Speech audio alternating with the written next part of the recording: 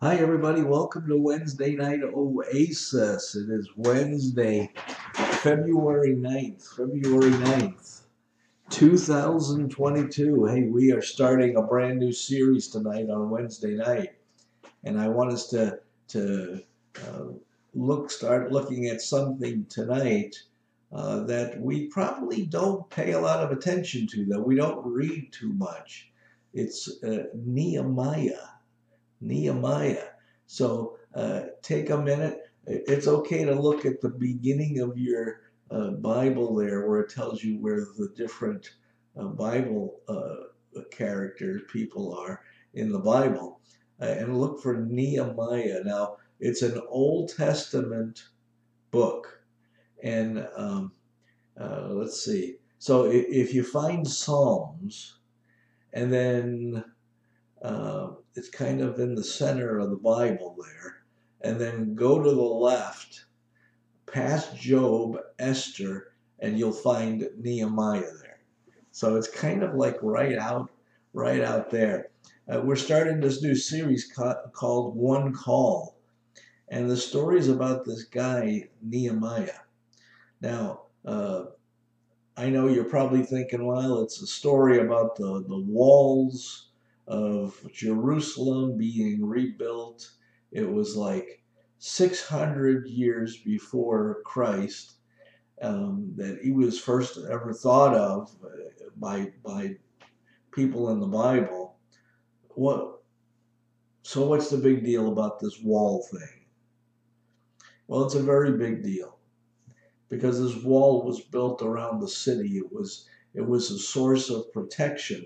And so tonight we're going to talk about this, and we're going to relate this book and see how does it pertain to our lives today. This is going to be like a 3 or 4 part series that we're going to be looking at. And it's something I want you to really think about. Just think about it a little bit differently than thinking it's just a story about a guy building a wall, because it's much more than that. Because here's what you should know about the story as we go into it. Um, the story is really much more than just um, restoring a wall. It's about restoring lives.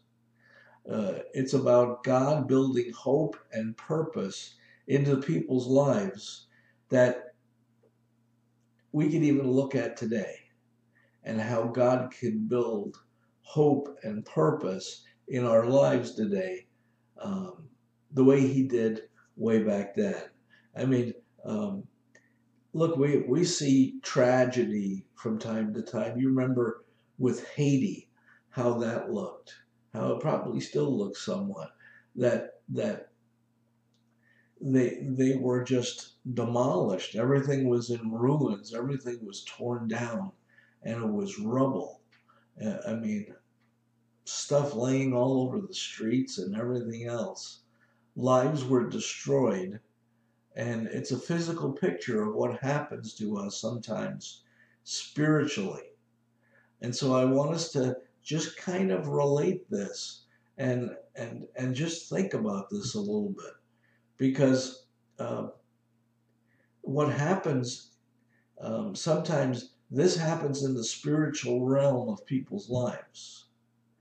In the emotional realm of people's lives, they feel destroyed. They feel like they're in rubble. Some marriages feel like, boy, this is rubble. It's a small picture of what it once was.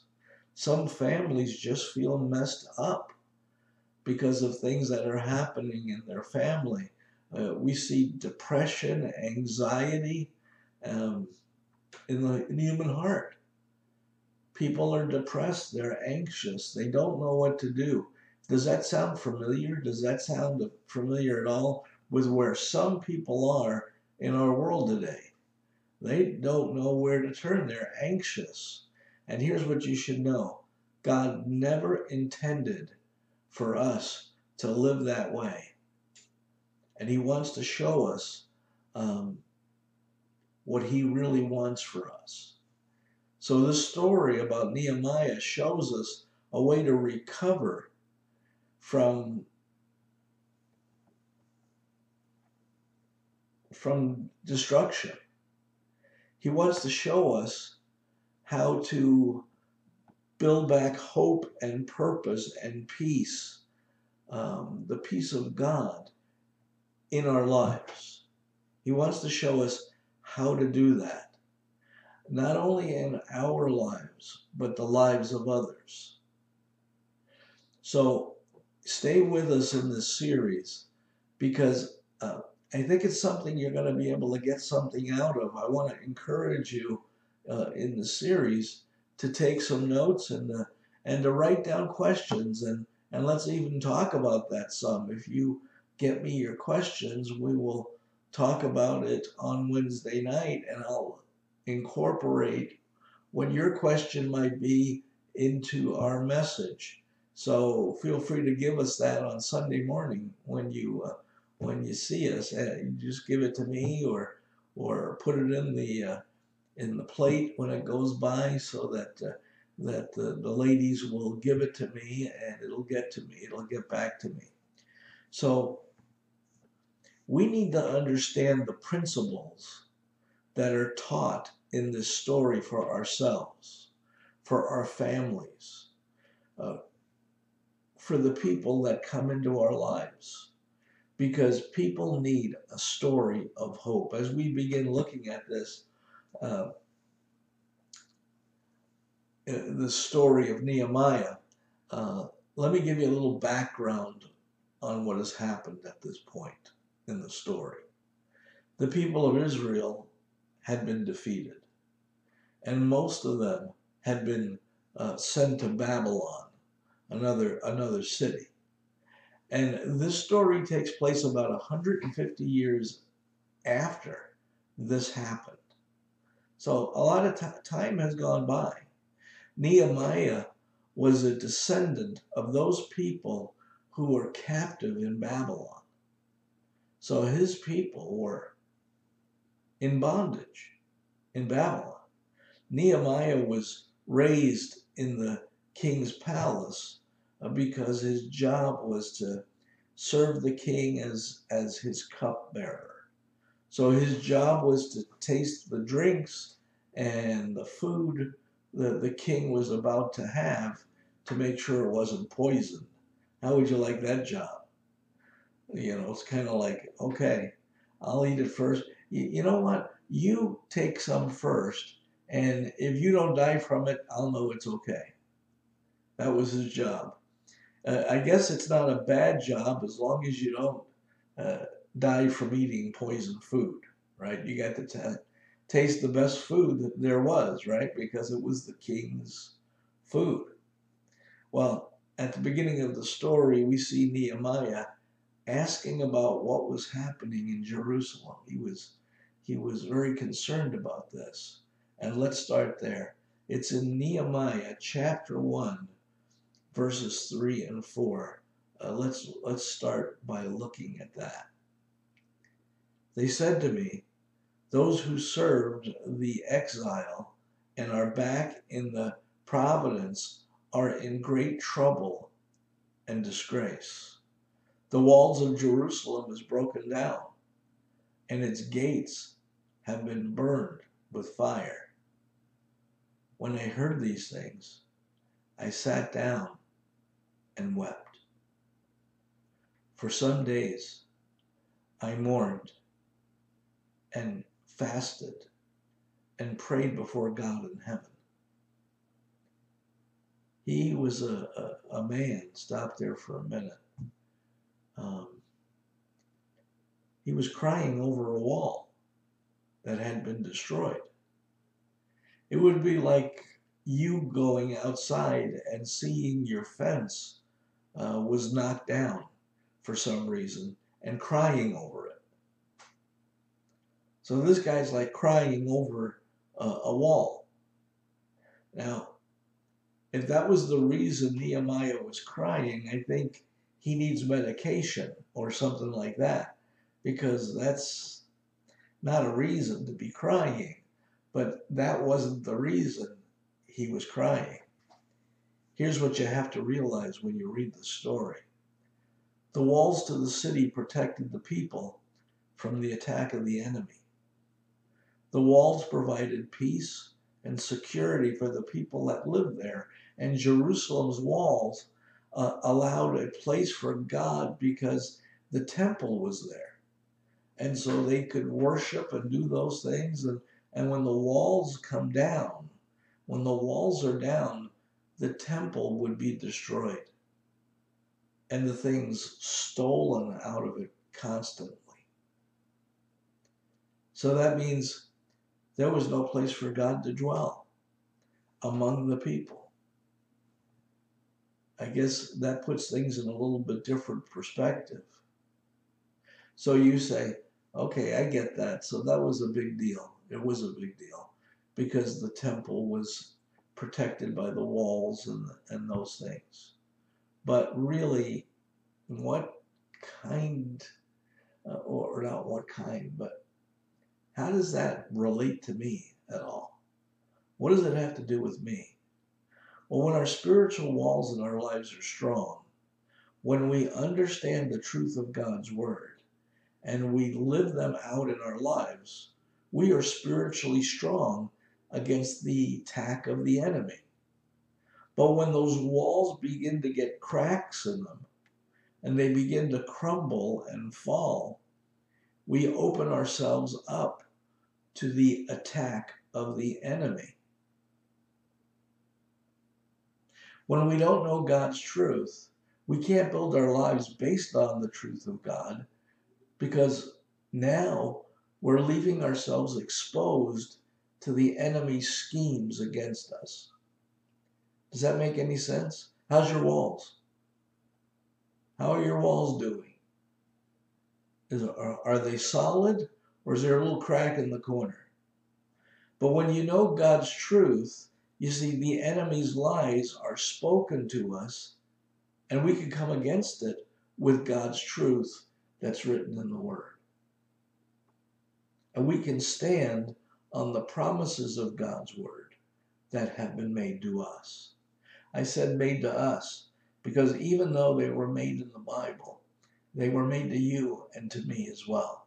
So we need to understand that God is calling us to something powerful, that the enemy says sin would make you feel good. But we know that in Hebrews 11, it says that sin is pleasurable for a season. But in Romans 10, it says that sin leads to destruction. We have to understand and know the Word of God. It builds strong walls in our lives, and it helps us defend ourselves against the attack of the enemy. I know many of you and that we have talked, and I've talked to some of you, and for some you feel like I wish I knew God on a deeper level. That I want to, but I'm not sure how to go about doing that. We're going to talk about that. And it really comes down to what you put into something, you get out. You see, I bought a, excuse me, I bought a small desk one time and it came in a box. It was only a few pieces and it had a 20-page manual on how to put this thing together. My first thought was, I shouldn't say this. I don't need any stinking manual. I went to college. What do I need a manual for? This 20-page book here. Though it's something simple, I don't need a big book to show me how to do this. After about 2 hours, I was frustrated. And you know what I did? I opened the manual and put the desk together in 20 minutes. A job that took me 2 hours to just realize I'm getting nowhere was done in 20 minutes because I consulted the manual. Say, here's what we do, all of us. I know what to do. I can figure this out on my own. Only to find ourselves frustrating and going back to the manual where we should have gone right from the beginning. Right? Do you ever do this? I know, guys, you never do this. Ladies, you might do this once in a while, right? But we know it's the other way around, right? Sometimes people know that what the manual says, but the problem is we're not doing it. People know what the Bible says. They're just not doing it. The Bible says that we're not supposed to be just hearers of the word, but be doers of the word, right? When we know that, we know what God says, we build up strong walls and we can defend against the enemy that is trying to tear us down if we're faithful to do what he tells us to do. In chapter 1, verse 5, Nehemiah prays to God, to the God of heaven, and he asks for forgiveness for the people. And he asks that God would open his eyes to see what is happening and hear their prayers. He's asking for God to help him to understand what's happening. And at the end of the prayer, look at the very last line in this chapter. After praying everything, Nehemiah says this. Here's what he says. I was a cupbearer to the king. I kept thinking about that over and over. And I think, boy, he's distraught. He's upset. He's doing all of this. He's praying for God to open his eyes. And he finishes his thought by saying, I was a cupbearer to the king. The more I thought about it, the more I realized being a cupbearer was his job. But it wasn't his destiny. It wasn't what he was called to do. It was his career, but it wasn't his calling. You get what I'm saying? God had so much more for Nehemiah to do. He had a purpose for him, and that was the way he couldn't even imagine himself, because he was a cupbearer. That was his thing. See, God was getting ready to write a new chapter in Nehemiah's life. Yeah, you were a cupbearer, Nehemiah, but not anymore. We studied the book, and we're going to see Nehemiah go back to Jerusalem, and he relies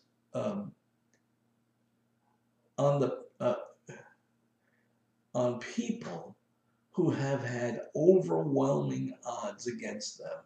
The enemy attacked. He led them in rebuilding the wall around the city, protecting the city, the place of God again. And guess what? They do it in 52 days.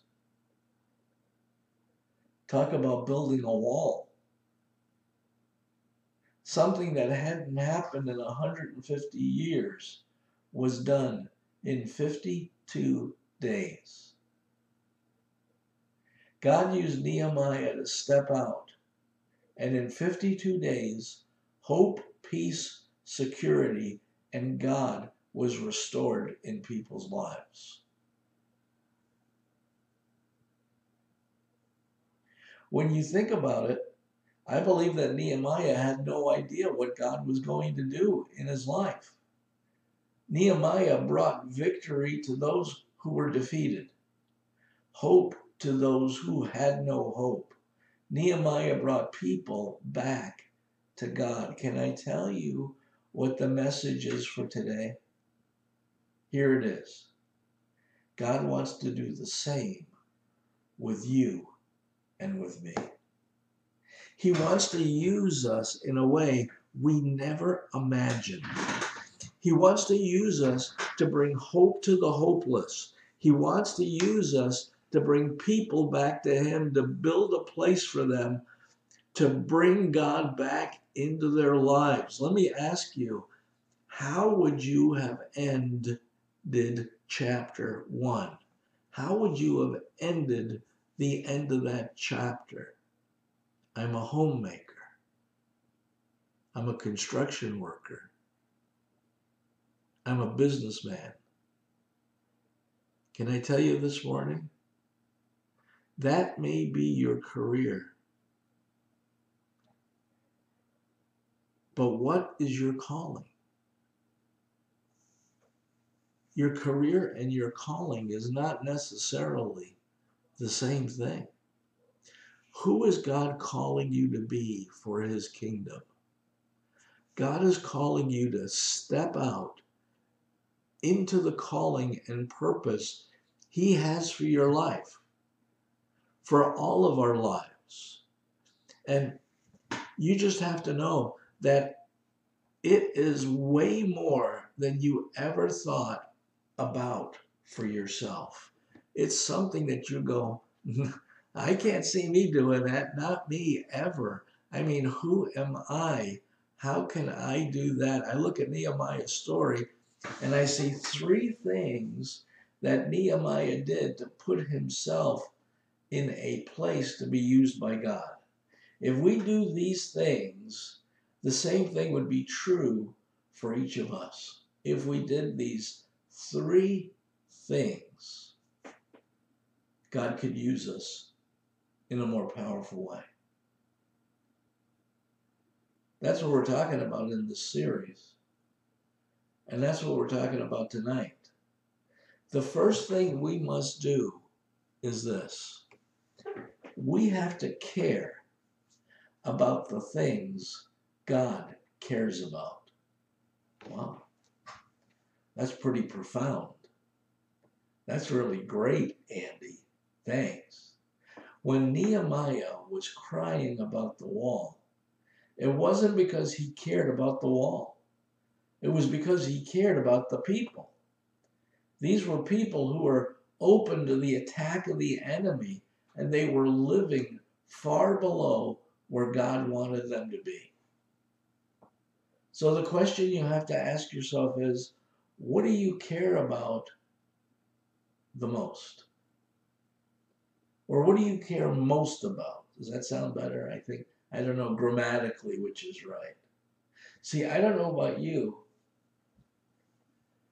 but if I'm not careful, I can find myself caring about temporary things when I really need to care about eternal things.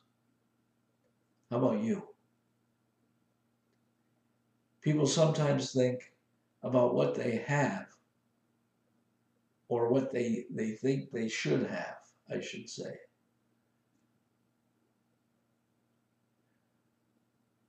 They care more about what other people think about them than what God thinks about them.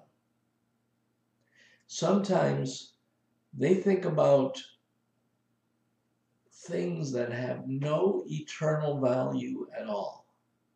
I'm not saying today that you and I should feel bad if we have a nice car or a nice home or we have a bank account and that's awesome, that's wonderful things. But what are the priorities of our lives? What would happen if we changed the channel? What would happen if we began to care about what God cares about? What would that do to our focus of our lives? I don't know about you, but I'm constantly hearing about billionaires that are trying to figure out how to be zillionaires. You know what I'm saying? What drives them? What's the plan? Whoever has the most when you die wins? Well, if that's a plan, it isn't a very good one. But now, if we use the things God has given us to further the kingdom, then There's eternal purposes in a worldly thing. You say, well, okay, what does God care about? If you want to go that path, let's talk about that. What does God care about? Here's a few thoughts that I was kind of thinking about. The first one is let's say point A. How's that? God cares for the brokenhearted. He cares for those who are brokenhearted. Psalms 34:18 says this: the Lord is close to the brokenhearted and saves those who are crushed in spirit. The Lord is close to the brokenhearted and he saves those who are crushed in the spirit. Think about that. In our lives, you and I don't have to walk very far before we see someone who's brokenhearted and crushed in the spirit. God cares about them. We need to care about the things God cares about. Here's the second one, B, point B. God cares for the needy, people in need. Here, in Psalms 9:18, hold on. Psalms 9:18 says this: but God will never forget the needy.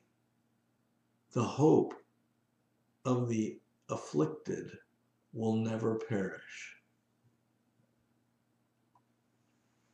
God's heart is turned towards those who are in need. Now, I saw this lived out in my own life. From time to time, I talk about my dad, who was my hero. And he was quite the guy who didn't have much to say about many things. But when he spoke, you listened, because he really thought about what he was going to say before he just, blah, here it comes. Every day, he would go for a walk, and no one knew where he was going. I mean, every day. He'd go out for a couple of hours and go for a walk. He was on foot, so my mom knew he couldn't get into too much trouble, because he was just in the neighborhood going for a walk. So, same time, every day, there he goes. When he passed away at the funeral home, it was full of people that none of us knew. The people came up to us and told us about all the things my dad did for them on his walk. He helped people fix things. He talked to people who had no one to talk to. I mean, he was caring for people who were complete strangers. Well, to us anyway, they were complete strangers. Do you know what? He cared for the brokenhearted and needy. And I got to see it firsthand. My dad was kind of sickening, actually. He never had a bad thing to say about anyone. And he was the happiest guy I ever knew. I mean, Dad, don't you get mad? Don't you have anything bad to say about anybody? It isn't hard to find needy people on our life's journey, because we're surrounded by them. Here's point C, the third thing. God cares about lost sheep. I care about lost sheep. you and I have to really care about lost sheep. Matthew 18, verses 11 through 13. This is the New American Standard Version. Here's what it says. For the Son of Man has come to save that which was lost. What do you think? If any man has 100 sheep and one of them has gone astray, does he not leave the 99 on the mountains and go and search for the one that's astray or that is straying? If it turns out that he finds it, truly I say to you, he rejoices over it more than over the 99 which had not gone astray. Listen, the truth of that, God cares for the brokenhearted, the needy, and he cares for the lost. You see, God's will is that the lost would be found. The question is, who is going to go after those people if God's people don't? Someone who doesn't know Christ can't lead others into a relationship with Christ if they don't have one themselves. How important is it that you, as a Christ follower, care for the lost? It's important because God cares for the lost. Here's the fourth one, point D. God cares about homelessness and let me not say it that way. God cares about purity and holiness. I mean, if our home is in heaven, he cares about holiness. He doesn't want us to be people who are homeless because we have no home in him. God cares about refining us from the inside out, not by just a bunch of rules we put on a piece of paper and allow the Spirit of God to change us. But what we do is we open ourselves and ask the Holy Spirit to guide us and to change us at our very core of who we are. We have to want it. We have to be people who seek it. I remember reading somewhere, seek and you will find. Knock and the door will be opened. I remember reading that. I think it's in the Bible. I know it is. 1 John 2:15. Here's what it says. Do not love the world or anything in the world. If anyone loves the world, love for the Father is not in them.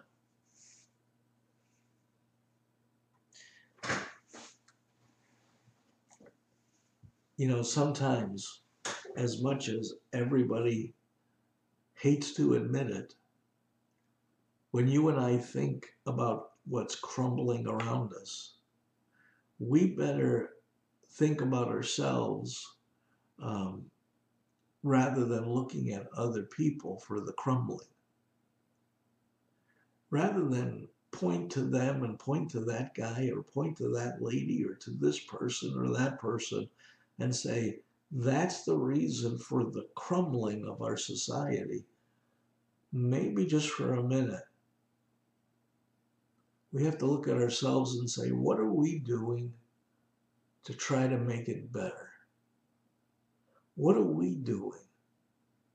What is our part? Well, I'm nobody. No, you are somebody. You have resources around you. You have a sphere of influence around you, people who are around you. You have people that you do things with, see all the time. How are they?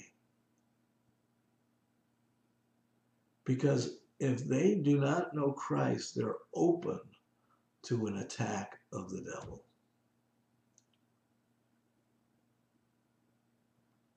See, sometimes what happens is we think that we have a handle on things and we allow sin to creep in, and it begins to weaken us. It begins to destroy us. It begins very slowly to take us down to a path which leads to sin.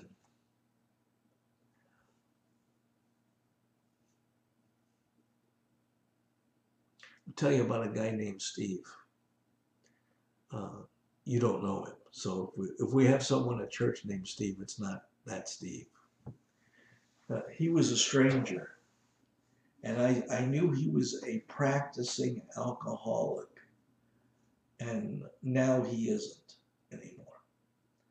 But he wasn't a practicing alcoholic because he was really good at it, right? So he's working with people who are alcoholics. And he does that by sharing with them what God has done in his life and how God has helped him to be freed from alcohol in his life. Think about that. He didn't say, well, I was an alcoholic. How can I help anybody? God moved. God transformed him. God changed his life. And God will use him in a mighty way because he has shared how God has transformed his life, causing people to have their lives transformed as well. See how God walked him through the battles that he faced? I mean, it's the same battle other people are fighting with right now. It's the valley that he found himself once before. See, God took his shame and restored him to a place where God can restore others by seeing Steve's life lived out. I think that is the most awesome thing that could ever happen. I mean, I always say this, and I've said it before. Isn't restoration a beautiful thing?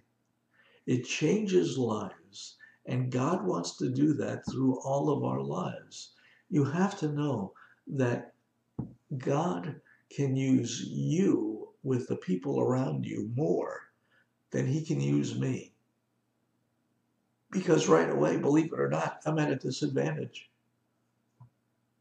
I'm Pastor Andy. You're my best friend, Sally. You're my best friend, Ralph. You know, what? I believe you when you talk. Pastor Andy, I don't know. I kind of believe him, but that's his job. That's what he's doing. See, it all starts with caring about what God cares about. So what do you care most about today? And does that need to change? The second thing we see Nehemiah do, and it puts him in a position for God to be able to use him, is this, number 2. He repented from sin and turned back towards God. Here's a guy who repented from his sin and he turned back his life towards God. Look at Nehemiah. Look at his prayer in verse 6 of chapter 1. Here it is. Here's what he says. This is like in verse 6 and 7. I'm going to get to that right here. And we'll read that. Here it is. Let your ears be attentive and your eyes open to hear the prayers your servant is praying before you day and night for your servants, the people of Israel. I confess the sin we Israelites, including myself, my father, family, have committed against you. We have acted very wickedly towards you and have not obeyed the commands, decrees, and laws you have given your servant Moses. He's just laying it out there for God. Let me ask you something. When we do that, do we think God doesn't know that already? That we've done those things? That we've messed up? That we've done bad? Of course we do. But when you and I go to God and turn over to God our sin, we're saying, you know, Jesus, you know my sins. I know my sins. And I need you. That's pretty easy. It's the truth. See, I read that and I was thinking, Nehemiah wasn't even there. In Jerusalem, when all this was happening, why would he own it? Like his sin, like it's his sin. I mean, he didn't go to God and I'm perfect. I'm praying for those people because they are rotten to the core. He didn't go that way because all of these people, I didn't even do this stuff. He didn't do that. No, he didn't do that at all. He asked for forgiveness for his role in what happened. Maybe he let things go when he should have spoke up. Maybe he saw a problem his whole life and he just let it go by. You know what happens sometimes? When the abnormal is allowed to stay around long enough, it becomes normal in people's eyes, but not in God's eyes. You understand what I mean? Think about the things in our society, in our culture, in our world today that is really trying to be made normal.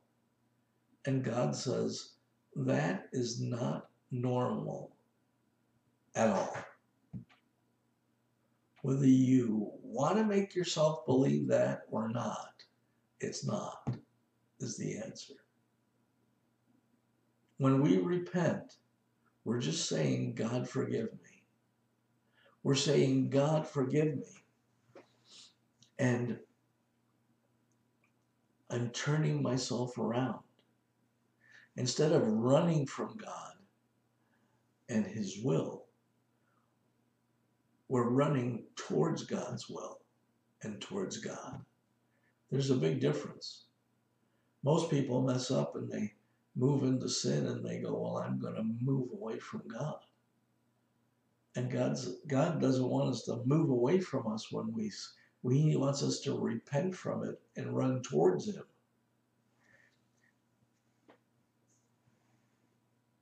At the end of our service every week, we give people an opportunity to ask Jesus to come into their lives.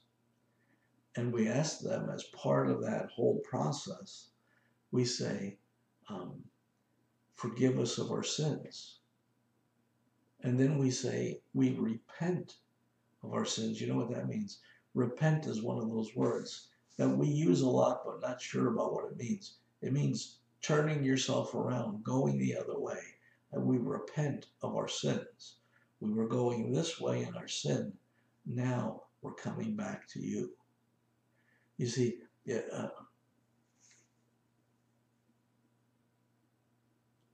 when we go through that process and we mean it with our heart, God says he comes in.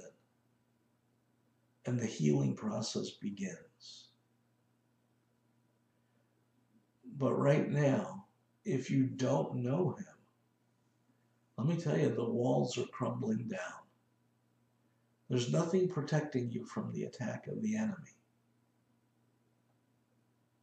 because God is not in you. A person accepts Christ and nothing changes. What about that?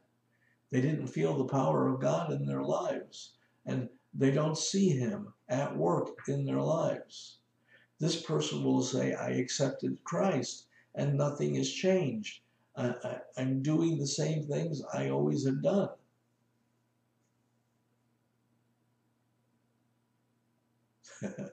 That's the problem. You're doing the same things that you've always done. You haven't repented. You haven't turned those things over to God, and you haven't turned from that sin. How do you keep doing what you're doing, you're going to keep getting what you're getting.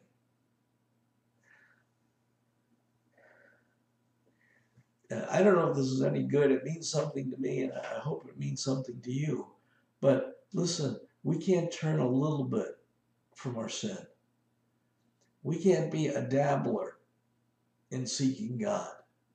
We can't be, okay, I have to go somewhere else to, I have to go somewhere else to worship God because church is too early in the morning, or it's too late in the day, or I have to go get a haircut in the morning, or I have to go take a shower. By the time I get ready, it's too late for me to do this. Or I have to go to soccer practice with my kids, so I have to put God on the back burner. There's no back burner for God. So Nehemiah reminds God of his promises in verse 9 because God has made Nehemiah a promise. He's made God's people a promise. And so in verse 9, Nehemiah says, I'm going to remind you of your promises to me, God, in case you don't remember. But if you return to me, that's returning to God, and obey my commands, then even if your exiled people are in farthest horizon, I mean, if they're really way out there, I will gather them from there and bring them to the place I have chosen as a dwelling for my name. Listen, it doesn't matter. It doesn't matter how far away you are from God, or you think you are, or how bad you've been. It all begins with repentance and acceptance. See, here's what you have to know. Those people don't know where to return. There are people who don't know the truth. And if you don't tell them, how will they ever know?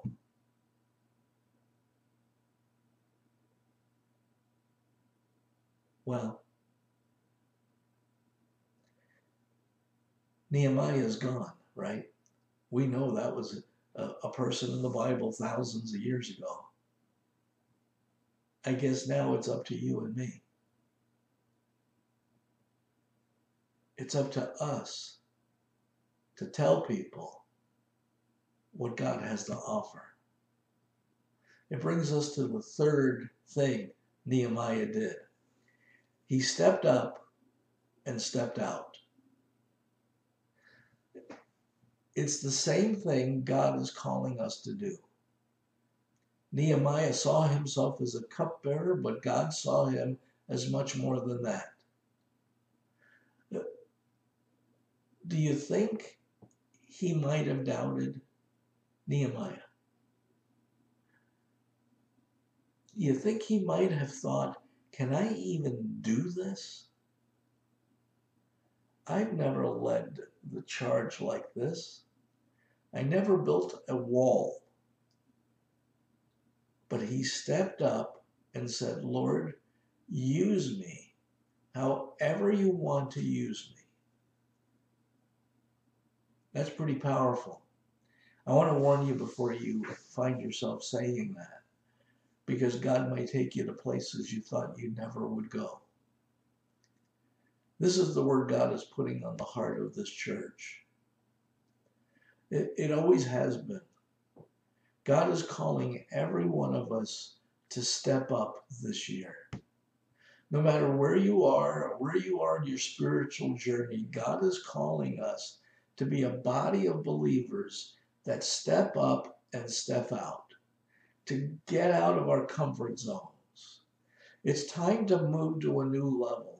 I really say this, and I really mean this. We need to step out of our past and move into our future. We have to step out of where we have been and step into where God wants to take us. We have to step out of what we know to step out into what God wants to show us. We have to say, God, I am going to hold on to what you're doing in me, where you're taking me, and what you're asking me to do. Look at what it says in Psalms 37:3. Trust in the Lord and do good. Dwell in the land and enjoy safe pastures. For some people, that means you go from trusting the Lord to trusting the Lord and doing good. Maybe that means that you need to start getting more involved. Maybe it means you have to set aside time to truly spend time with God. Maybe you need to be more vocal about what God is doing in your life. Maybe it's time to encourage someone else that needs encouragement. Maybe God is calling you to be more grounded in His Word this year than ever before. Maybe it's time for you to stop saying, I try to read the Bible and I don't understand it, and start reading the Bible and asking God to reveal things to you.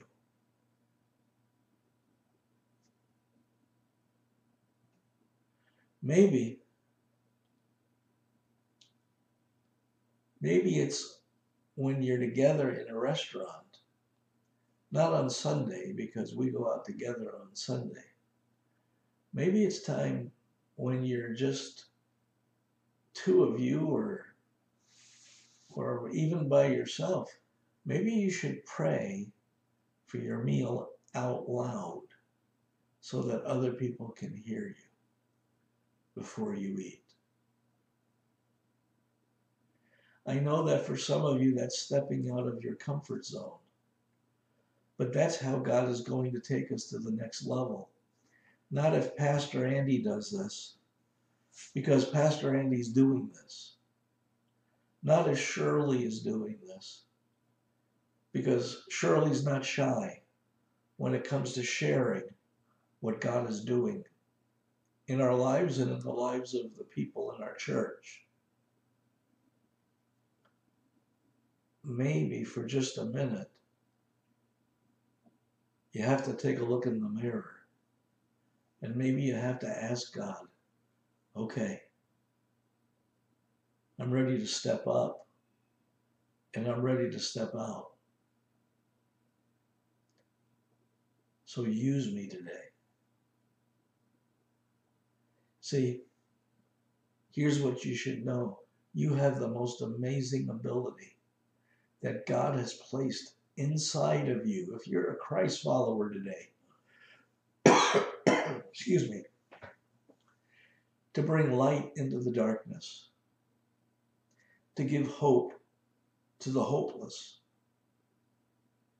to allow God to use you to bring people back to Him.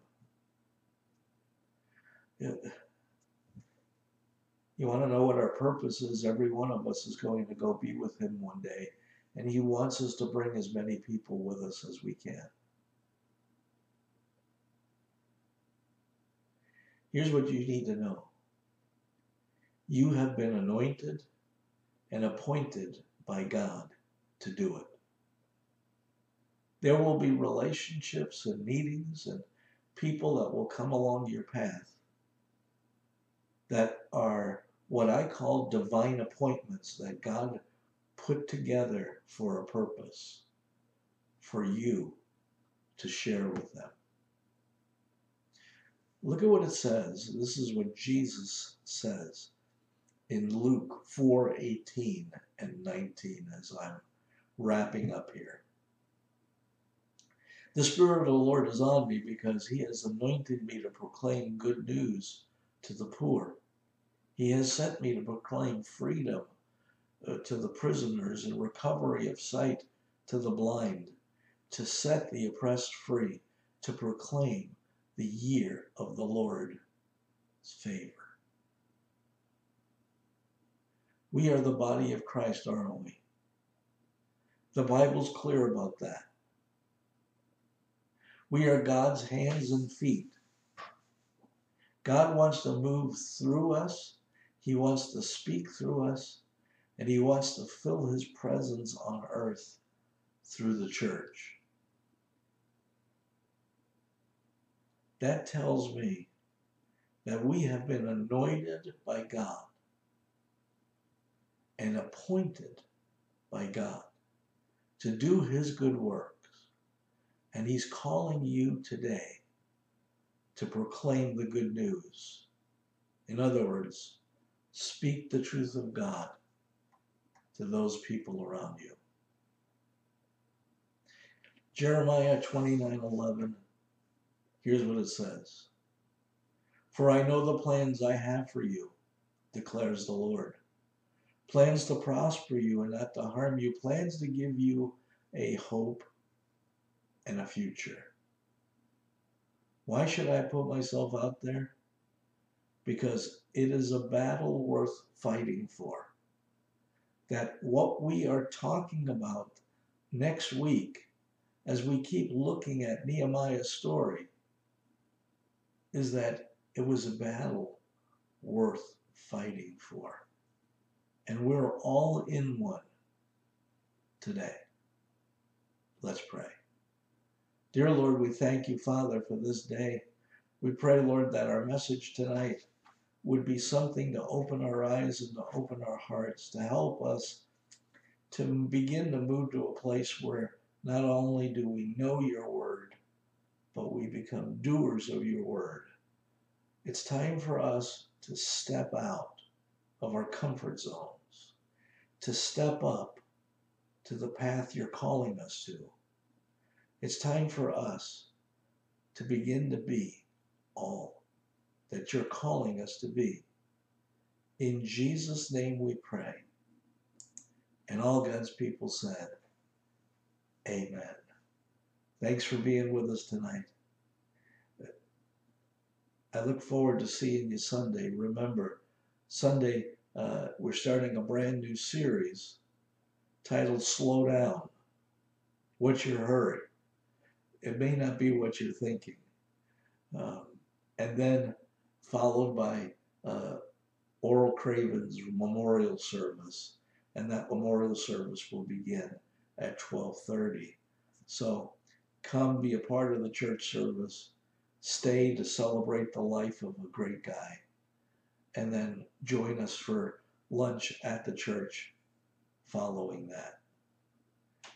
For those of you who are watching from outside of our state, or in a place where you're not able to come to church, that memorial service will be shown online as well and be available for you to see. So I want to encourage you to participate in that as we celebrate the life of a lovely person. Thanks for being with us tonight. Be blessed.